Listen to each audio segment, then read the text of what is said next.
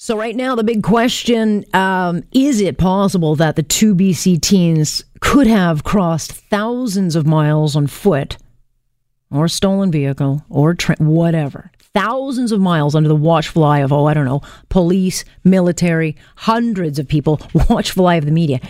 Could they somehow have gotten so far ahead of the searchers and the RCMP that they're now in Ontario?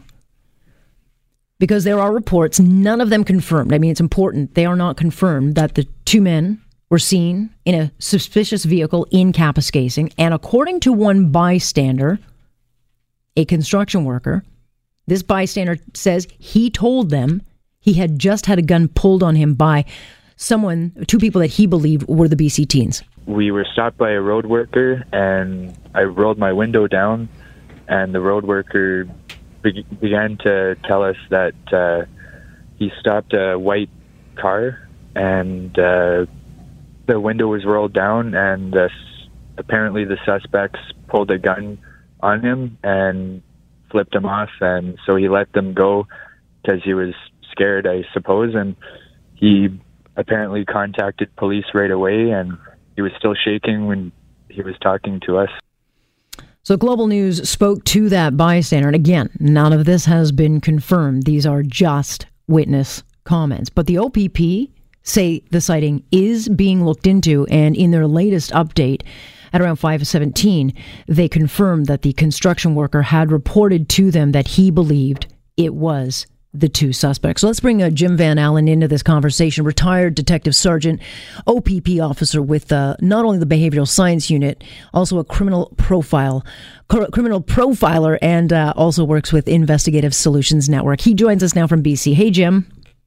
Hi, Alex. How are you? All right. Well, we're just rolling with the punches, which I think is going to become a theme, unless these guys are caught at some point, of just these sightings now. It's like we're going to hear these sightings. How much, in your experience, credence do you give this?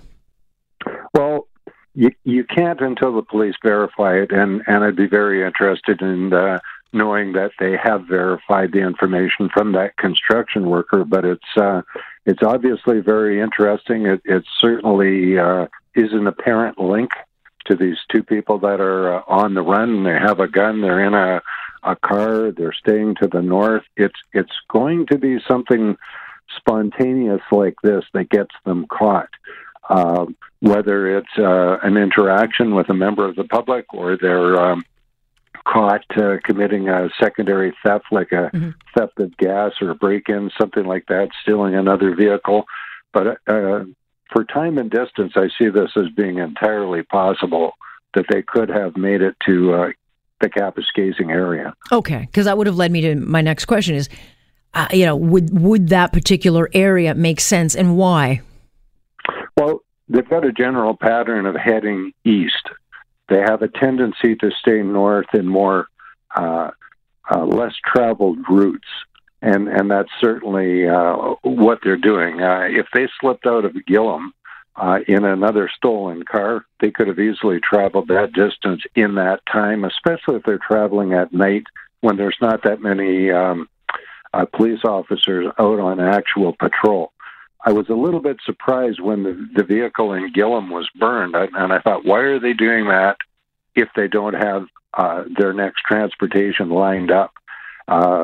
If this is verified, apparently they did, or already had the second car, and they slipped out quickly. Right, which tells me, and something we've been questioning is it possible, Jim, that they were days ahead of the RCMP? I mean, because that's what, if in fact they're in Ontario, it appears that the RCMP, they were just nowhere near looking in Gillam, Manitoba, for where these guys were. Well, the RCMP knows they were in Gillam, and they had to. They were obligated to get in and search as thoroughly as they did. And my hat's off to them. But unfortunately, they may have slipped out, and that's the nature of a manhunt. You have to wait for the next sighting and get in as quick as you can with whatever's most appropriate: a helicopter, a K-9 team, patrol vehicles, airplanes, something like that. Right, and this report, sighting. and this report came in around 10:40 this morning, as we understand. And so obviously every news vehicle in Ontario is rushing now to Kapuskasing. I'm sure searches and all sorts of things will be taking place over the next couple of hours. But what in the immediate steps now has to happen? Because you can't just blow off these reports or these tips, and that becomes very challenging for the police. Is what is substantiated, what is not, where should they be putting their resources? The challenge is they can't ignore any, so they have to put manpower into it. Mm-hmm. Well, yes, and once verified, they're going to be setting up, I would say, some perimeters. There's very restricted travel routes through that area, so they can block east and west. They should be blocking where Highway 11 comes down in a southerly direction towards Timmins and North Bay. They would best know the other secondary travel routes in the area, places to watch.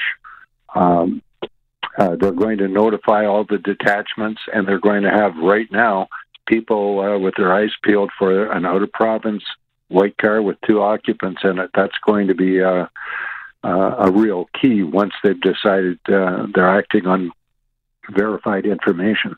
Sure, and obviously they'll fuel their pursuit, assuming they're still on the run, with crimes of opportunity. Whether they hit a car or a store, they'll steal what they need to get and supplies they need. If they hit cottages or empty shelters, whatever, that's what they'll keep doing. What's the best, though? I mean, in your experience, where would the best place for them to go? Continue moving east, or do they want to get themselves into an urban center where they're amongst millions of people and they can kind of blend in?